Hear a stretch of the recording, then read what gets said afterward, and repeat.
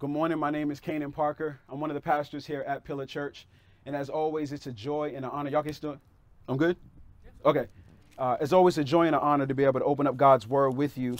We're going to be continuing in our series in the book of Jude called Contending for the Faith. So go ahead and open there to the book of Jude in your copy of God's word.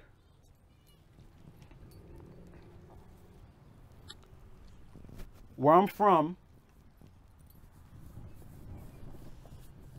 getting caught up is a regular occurrence.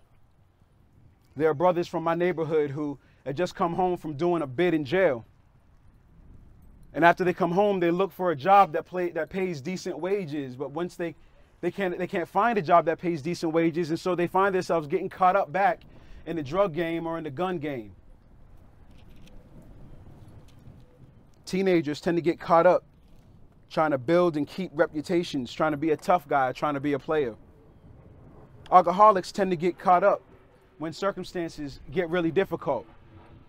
Husbands and wives tend to get caught up in pornography when there's marital relational issues. Y'all feel me? This hitting home? Y'all know anybody who tends to get caught up in these ways? Elementary school kids tend to get caught up trying to impress their friends. Religious folk tend to get caught up trying to earn their way to God and earn favor before God. There's a singular thread running through all of those examples of being caught up. Can y'all find and figure out what that common thread may be? What's the common thread between all of those examples? That wasn't rhetorical. Y'all can talk to me.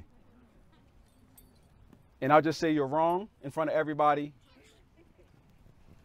The common thread, did he just guess? The common thread is that their eyes are fixed on something other than Jesus. See, when you chase things other than Jesus, it's like you're chasing the wind until you find a hurricane.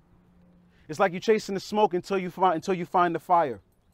It's an all-consuming race to a never-ending finish line. You see, when your eyes are fixed on Jesus, your feet are able to clear such obstacles because you're not focused on the circumstance before you. You're focused on the God who's sovereign over the circumstance. When you fix your eyes on Jesus and not on yourself, you remain steadfast and immovable in the midst of false doctrine and false teachers because Jesus is the source and the perfecter of our faith. You find that in your cross-reference sheet, Hebrews chapter 12, verse 2. And if we stand upon the rock of Christ, we will never be shaken. And so that asks the question, it begs the question, Pastor Kanan, how come I find myself slipping? How come I find myself getting caught up? How come I find myself tripping over myself? So let me ask you a question, beloved. If you find yourself slipping, if you find yourself getting caught up from time to time, if you find yourself allowing your circumstances to dictate your mood, your actions, and your decisions, who do you think is the apple of your eye? Who do you think your eye is fixed on during that time? Your eye is fixed on yourself.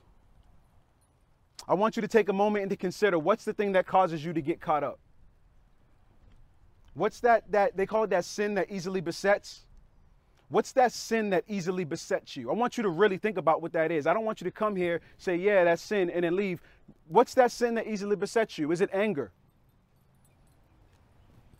Are you short with your family?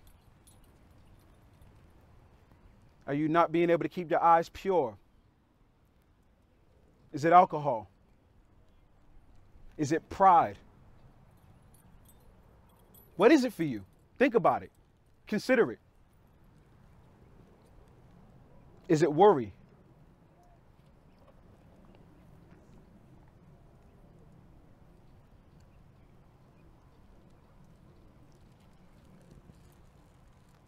Here in the book of Jude, there are false teachers who have infiltrated the church. And they're infiltrating and leading and influencing the people of God away from him. We call them wolves. There are people who are doing harm to the sheep for personal gain. People who will entice your eyes away from Jesus into following them, their movement, and eventually your desires over Jesus's desires. Teachings of wolves will get you caught up. Do y'all know of a wolf? this morning, do you guys know anybody who's trying to influence you toward something other than Jesus? Somebody who's trying to get you to put your faith in something other than Jesus. Maybe it's not somebody who's trying to hurt you for their own personal gain or for their own personal movement. Maybe it's somebody you know who's been influenced by a wolf. Someone who points you to things other than intimacy with Christ. Somebody who lifts up something higher than the gospel of Jesus. Y'all don't have any people like that in your lives? Any people like that at your workplace? Any people like that at the barbershop? This morning we're going to consider Jude verse 16. And Jude and I, as your pastor, want to call you to beware of the snare and the temptation to do life apart from Christ. Look at Jude verse 16 in your copy of God's Word. We read out the CSB version here.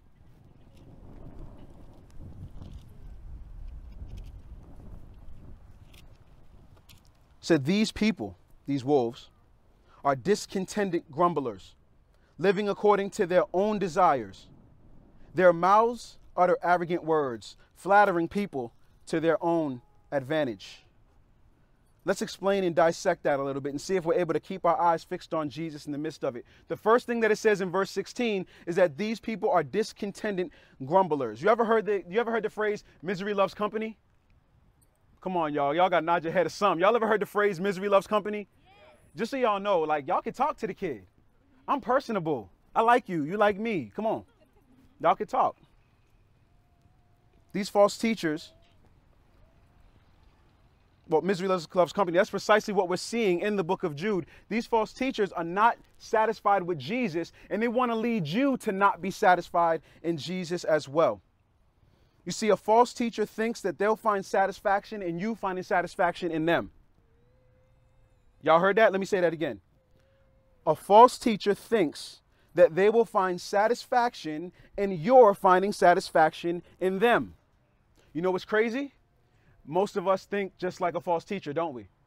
Because most of us find our satisfaction in other people finding their satisfaction in us. And we know that because we can't sleep when somebody dares has a problem with us. When someone dare disagree with us, we're all caught up.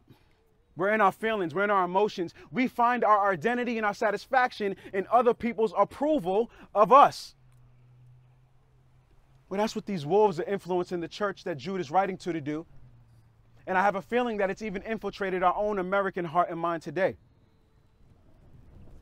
We think that we're going to find satisfaction in life when others find satisfaction in us. And so we allow people, listen to this. So we allow people to manipulate us and flatter us into following them instead of following Jesus, because somewhere deep inside, we think that we can satisfy each other's deepest longings and desires. You know, that's where a lot of husband and wives get in trouble. When they try to find satisfaction in their spouse rather than satisfaction in Jesus. And then when their spouse lets them down, they're all caught up in their feelings. It's nice that your spouse wants to satisfy you. But ultimately, your satisfaction comes from the Father of lights. It comes from the Son. It comes from the Spirit Almighty. God is the one who gives you satisfaction in this life. That's how a lot of fights start at home. And so if you find yourself in that situation where you're having marital issues, and I want you to think, are you trying to find satisfaction in your spouse, or are you trying to find satisfaction in Jesus, which is going to influence how you interact and receive from your spouse? We're going to talk more about how they manipulate and flatter in a little bit later in this verse. But what I'm getting at is that we seek satisfaction in things that never satisfy, and then we blame God that we're not fulfilled. They're discontent grumblers, and discontentment is birthed out of a lack of satisfaction. And in the context of this passage, these false teachers are not satisfied with God, and they're leading us to be the same. It's like when you eat a meal. You ever? So the other day I ate a meal at the house, and it was good, you know. But you ever eat that meal and then like 30 minutes later you ruffling through the cupboard looking for something? I know I talk about food a lot. Y'all listen to Pillars, past sermons, all about food. You know why? Because your boy loves some food. But you ever had that meal, you eat that food, you're good, then 30, 40 minutes later, you in the cupboard looking around because whatever you hit didn't quite hit. Whatever you ate didn't quite hit. You're kind of like, man, I just need a little something extra, something to put the icing on the cake. We're not, yeah, RJ was like, yeah, dog, yeah, I feel you. Yeah. The problem in our spiritually is that there's nothing that quite satisfies like the Lord satisfies. We need to be satisfied in an eternal way by the eternal one. Proverbs, look at your cross-reference sheet. Proverbs 27:20 says, Sheol and Abaddon are never satisfied, and people's eyes are in like manner never satisfied. But what did Jesus say as it comes to our satisfaction? Jesus said in John 6:35, look at what he says. He said, I am the what? The bread of life. See, Jesus like talking about food too. I ain't alone. He said, I'm the bread of life. And then look what he says. No one who comes to me will ever be hungry. There's no searching in the cabinet after you've partaken of the Lord. You're done. You're satisfied. You're good. I'm the bread. Whoever partakes of me, you're never hungry again. But if you want to nitpick over words and say, well, what about you being thirsty? He goes ahead and says that too. No one who believes in me will ever be thirsty again. You're satisfied. You're quenched. You're good. You're good despite your circumstances because you've been able to partake of living water, of the bread of life. Guys, this is why you find discontentment and grumbling. This is why you find yourself caught up. That may be the reason why you find yourself far away from God or found yourself away from God's people, because you've tried church.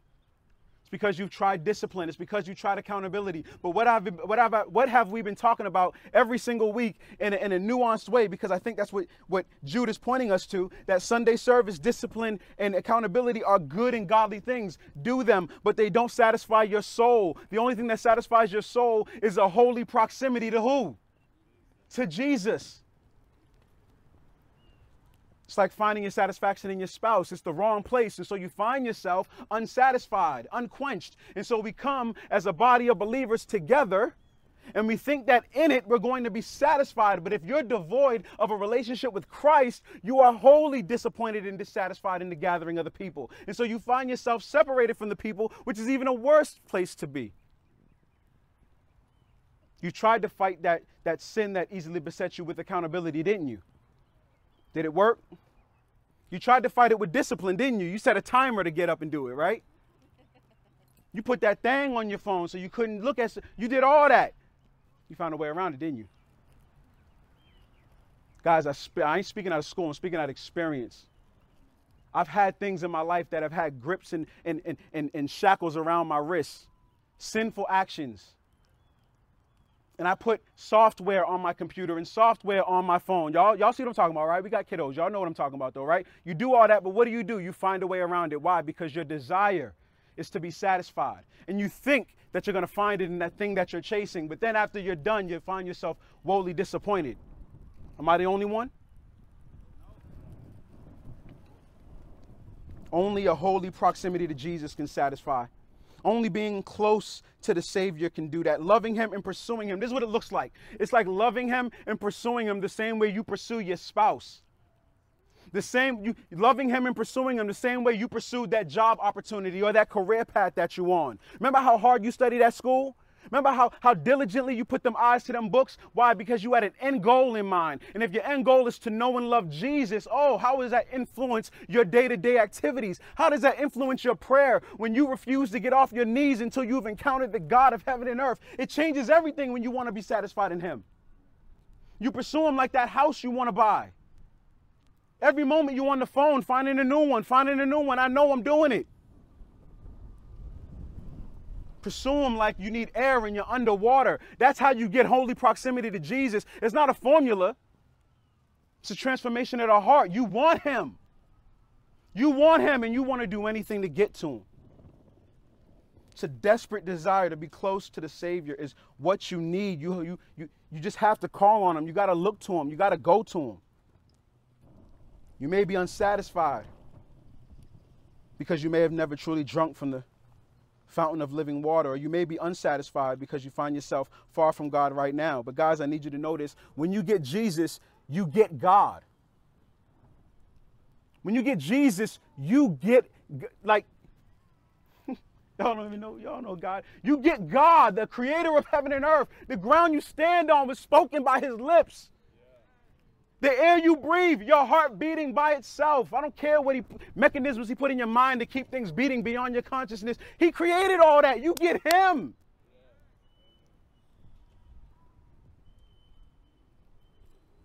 You get to be with him.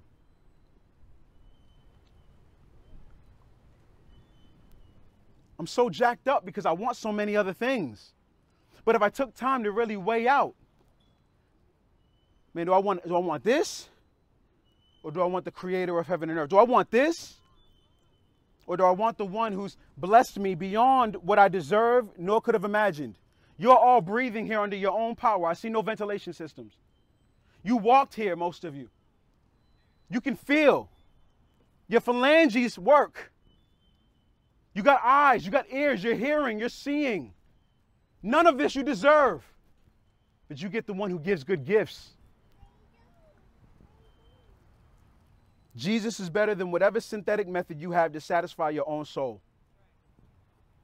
He's just better than that. And you know because you felt the emptiness of trying to satisfy your own soul. Look what Paul said about the satisfaction of knowing God, of knowing Christ in Philippians chapter 3. It's in your cross-reference sheet. He said, more than that, I also consider everything to be a loss in view of the surpassing value of knowing Christ Jesus, my Lord. That's everything for him.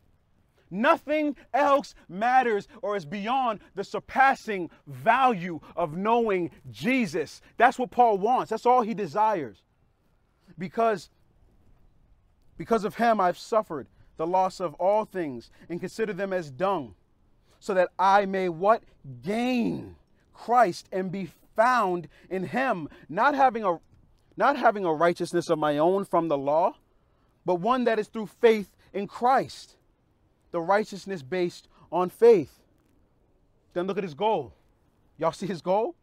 My goal is to know him in the power of his resurrection, in the fellowship of his sufferings. Jesus said, come to me, Matthew 11. He said, come to me, all who are weary and burdened, all who are discontent and grumbling, and he will give you rest. Pillar Church, all of you under the sound of my voice, I'm encouraging you, I'm imploring you, find your satisfaction in him alone. Don't go anywhere else for it. You won't find it. You'll be woefully disappointed. I have nothing to tell you but that. Find your satisfaction in him. You've tried it. Don't tell me you didn't try it. You tried it in other things. You find yourself in this vicious cycle of trying to find it again and again and again. But if you come to him, bended knee and broken, he will give you rest. In the midst of this discontentment, these false teachers also indulge, and they lead you to want to indulge in your own desires. Look at Jude 16 again. It says that they live according to their own desires. Now, to be clear, not every desire that we have is a sinful desire, but the context is making that word very precise here as to why it's a characteristic of a false teacher. Look at it again. Whose desire are they following and wanting to influence you to desire? Whose desires? Your desires or their desires, right? You know, we go through most of our life trying to satisfy our own desires. We live by our own desires. And most of the time, our own desires become idols, and we find ourselves getting caught up. Sometimes what we want is of such great value that we're willing to disregard God's will, God's desires, and perhaps even sin against God and others in order to get it. Do y'all have anything in your life that you're willing to disregard God and sin against God and others in order to acquire it? Parents, let me ask you this question. You ever want quiet in your house so long that you had angry outbursts at your children? Come on now. I'll be the first one. Yeah. It's only a matter of time, Caleb. You ever want to fit in so bad that you partake of carousing and activities that are just kind of ratchet? I'm not asking you to raise your hand. Someone else ever get your shine? Something that you did and they got the credit for it. So you found yourself chasing selfish ambition and you caused strife between you and that person. Y'all know I'm only quoting Galatians chapter 3, verse 19 through 21, right? I ain't make that stuff up on my own. I ain't good enough. The text just happens to say all of these different types of sins. that we tend to chase and desire in contrast to walking in the fruits of the Spirit. You see, our desires is what leads us to works of the flesh over against works of the Spirit. When we want what we want above what God desires for us, then we'll find ourselves walking in the flesh. Galatians chapter 3, verse 19 through 21. Look what James says about it in James chapter 1, verse 14 through 15, about chasing our own desires. He says, but each person is tempted. It's in your sheet. But each person is tempted when he is drawn away. Now remember, they're being drawn away from something. What do you think that something is? They're being drawn away from Christ. When they're drawn away and what? Enticed. What does that mean? Somebody's trying to influence you. Something is influencing you. They're drawn away and enticed by his own evil desire. Think about it. Who's drawing you away from proximity to Jesus? You. Your flesh. The desires of your flesh draw you away from proximity to Jesus. Verse 15, then after desire has conceived, it gives birth to sin. And when sin is fully grown, it gives birth to death. See, a common problem that we all have is that we don't know God's will. How many of y'all know God's will perfectly? Right? I was hoping if y'all raise your hands, it's going to be like, ooh, we got a long way to go, bruh. We got a long way to go. See, the problem is many of us are trying to figure out what God's will is. And when we don't know God's will, what do we substitute his will for? Your will. When you don't know God's will, you substitute it for your will. Now, the question is, well, how do you do anything at that point? Like, if you don't know what God wants, but you got to make a move, you got to make a move, right? And so the reality is, if you're drawing ever closer to Jesus, if you're in holy proximity to him, you've developed more of the mind of Christ. But I want to take a little bit of mystery out of it. If you're walking in the Spirit, and you're finding yourself in holy communion with God, when you come to a point of not knowing what to do, you do what you want because your mind has been transformed by his Spirit. But if you find yourself distant from God and desiring to get closer to him, and you find yourself in a position of not knowing what to do, first, very practical, you find yourself on your knees about the particular situation, right? First, you pray. That's very ABC, basic, and I know that's many of us because that's me oftentimes. First, you find yourself on your knees, you pray, and then you search the scriptures to see if anything that you desire is contrary to a biblical principle. Ask yourself Philippians 2, verses 3 through 4 questions. I put that in your sheet too. Is what I'm about to do based out of selfish ambition? Am I doing what I'm doing in humility and service to others? Is this desire reasonable, healthy for me and for those around me? Is my goal chasing my own desire, and is chasing this desire going to get me caught up? Guys, I want you to be sure to bring your desires to the Lord, but I want you to hold your desires with an open hand. Take the example from Christ. Mark chapter 14, verse 36. Peep how he brings his desire to God the Father, but he does so with an open hand. Look what he says. He says, Abba, Father, all things are possible for you. Then look what he says. This is Jesus' desire. Y'all, I don't know if you ever read this. Y'all read this, but you don't be using it. Take this cup away from me. Y'all hear what Jesus said? I don't want to do it. He's in the garden. He's praying. He's sweating blood. It's called what's it called? Homodridosis, I believe it's called. When you're sweating blood capillaries bust in your anyway. Hemodridosis. What did I say? I said something else. Look what he said. He said, take this cup away from me. What is Jesus doing? He's letting his will be known. Right? I don't want to do this. But then what did he say? With the open hand. Nevertheless, not my will, but yours be done. This is the approach we take in prayer with God. We give him how we feel. We give him what we do. Don't do. God, I don't want to do this.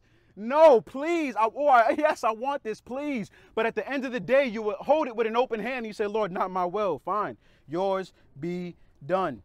Hold your desires with an open hand, and you'll watch and you'll see God moving in and through you and in and through others, to your benefit, to your good, and to the benefit of others. But when you idolize your desires and you hold them with a closed hand, you end up following your heart. And your heart will always lead you astray. If anybody ever tells you to follow your heart, question that joint. Because Jeremiah 17 verse 9 says that the heart is more deceitful than anything. I don't want you following your heart. I want you following God's word. I want you following what his desire for you. It says that the heart is more deceitful than anything else and incurable. Who can understand it? But Psalm 128 says, blessed is the one who walks in the ways of the Lord. Something else that's true of these false teachers, and it's very true of us as well, is that we want people to think much of us. And I think this is true for all of you. All of you want other people, the people around you even, to think much of you, to desire or want much of you. You ever been in a small group? You ever been in a small group of people and you felt this need to prove yourself to them? You felt your need to be extra knowledgeable? I know this ain't just me. You felt this need to be extra knowledgeable, to be extra spiritual, to be extra pious, to be extra black, to be extra woke, to be extra conservative, to be extra liberal, to be extra political, to be extra patriotic, to be extra whatever it is. You ever find yourself being influenced by the winds and the waves of the people in the group with you? I know it ain't just me. So what do? You change your tone a little bit. You walk a little different. You throw that $2 word you looked up in the dictionary around like you knew that for years. You start talking about history like you have some kind of real authority and grasp of it, but it's something you learned from CNN 2 days ago. Right? All why? Why do we do this? Because we are trying to find our satisfaction in somebody else's approval of us. Don't be caring what nobody else thinks. What does God think? Sometimes we do it to fit in. Sometimes we do it to impress. These false teachers are doing it in order to sway people to follow them instead of following Jesus. That's what they do. That's the pressure they put on you. False teachers will flatter you to make you feel exclusive, make you feel better, make you feel deserving.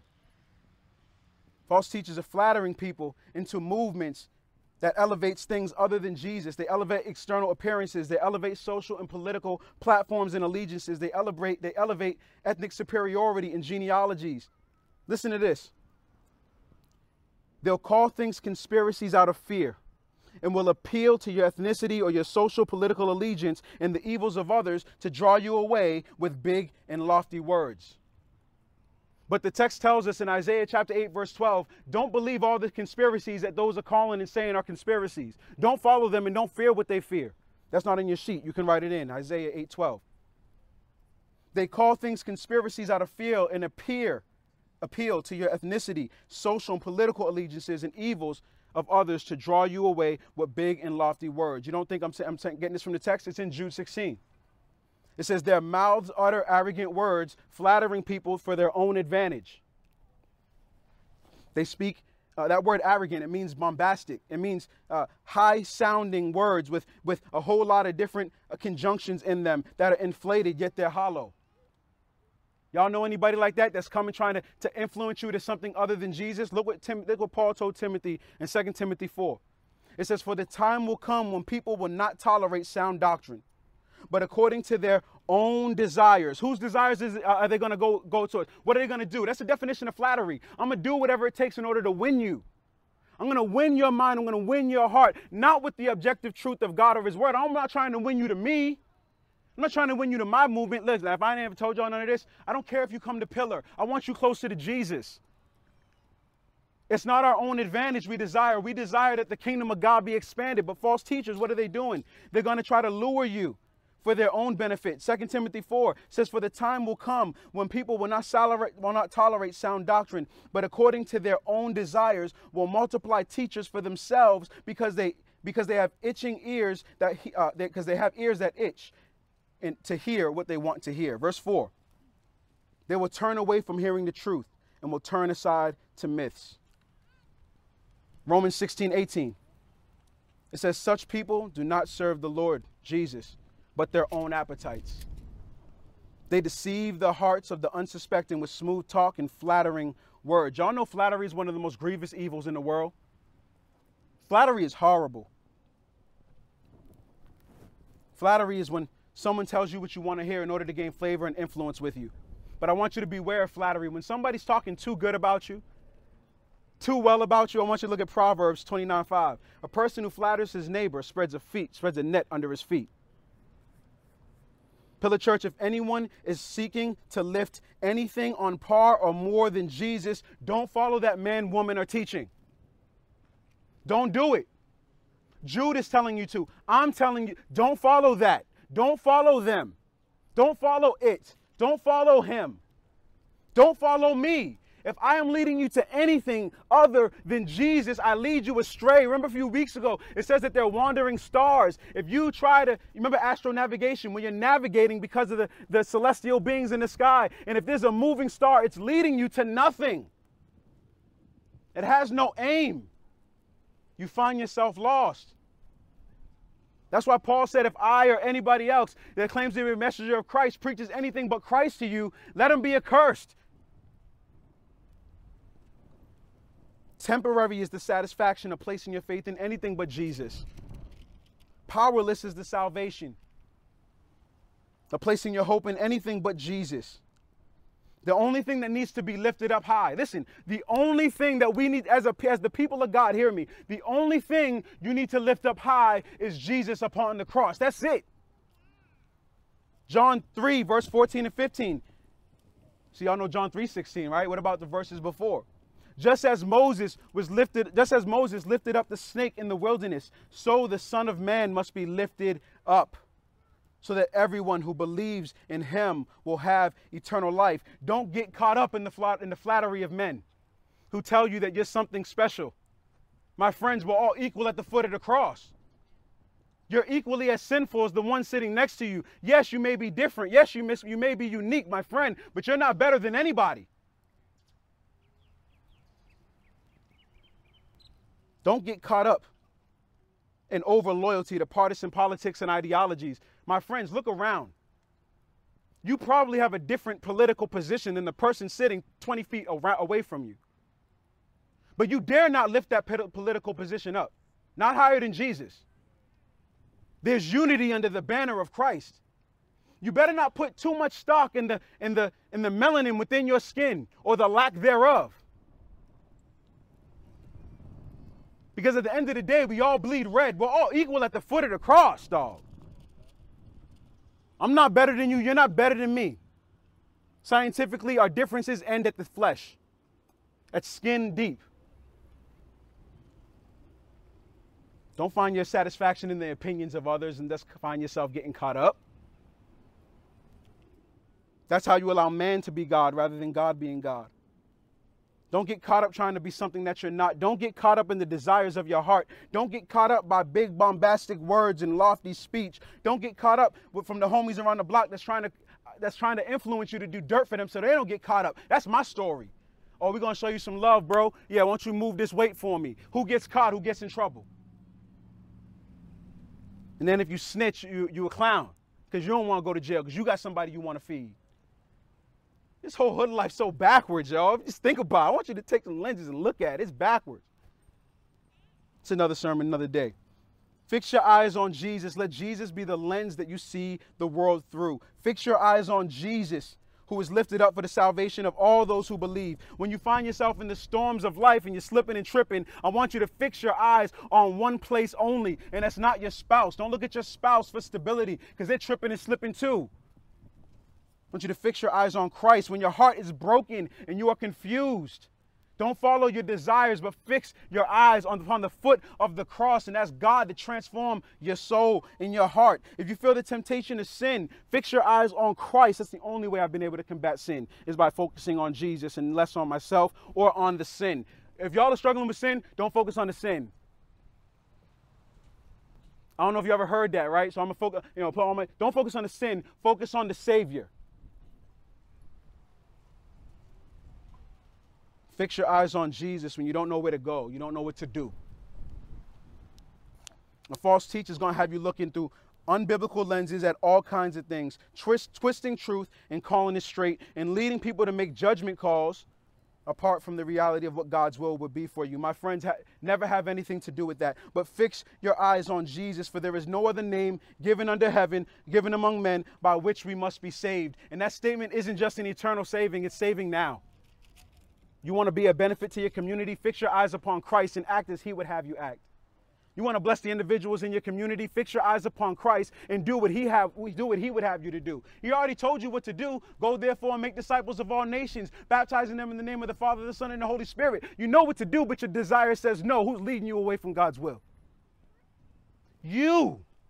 But if you fix your eyes on Christ and stop worrying about what somebody else is going to think about you, just maybe we'll walk in accordance with what he desires. And then just maybe we'll have the satisfaction of leading others and leading ourselves closer to the Savior. And that satisfaction is better than anything you could have came up with on your own.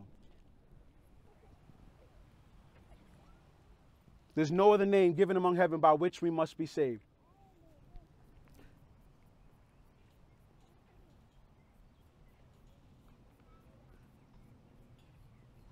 Listen to the words of Jude 16 again. These people are discontent grumblers. Why? Because they haven't found their satisfaction in Christ. They live according to their own desires. Why?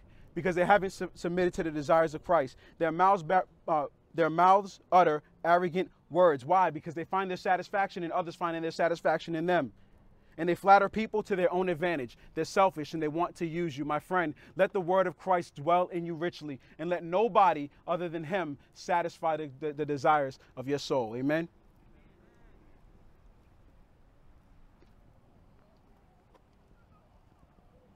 Father, oftentimes we find inadequate satisfaction in things that don't truly satisfy.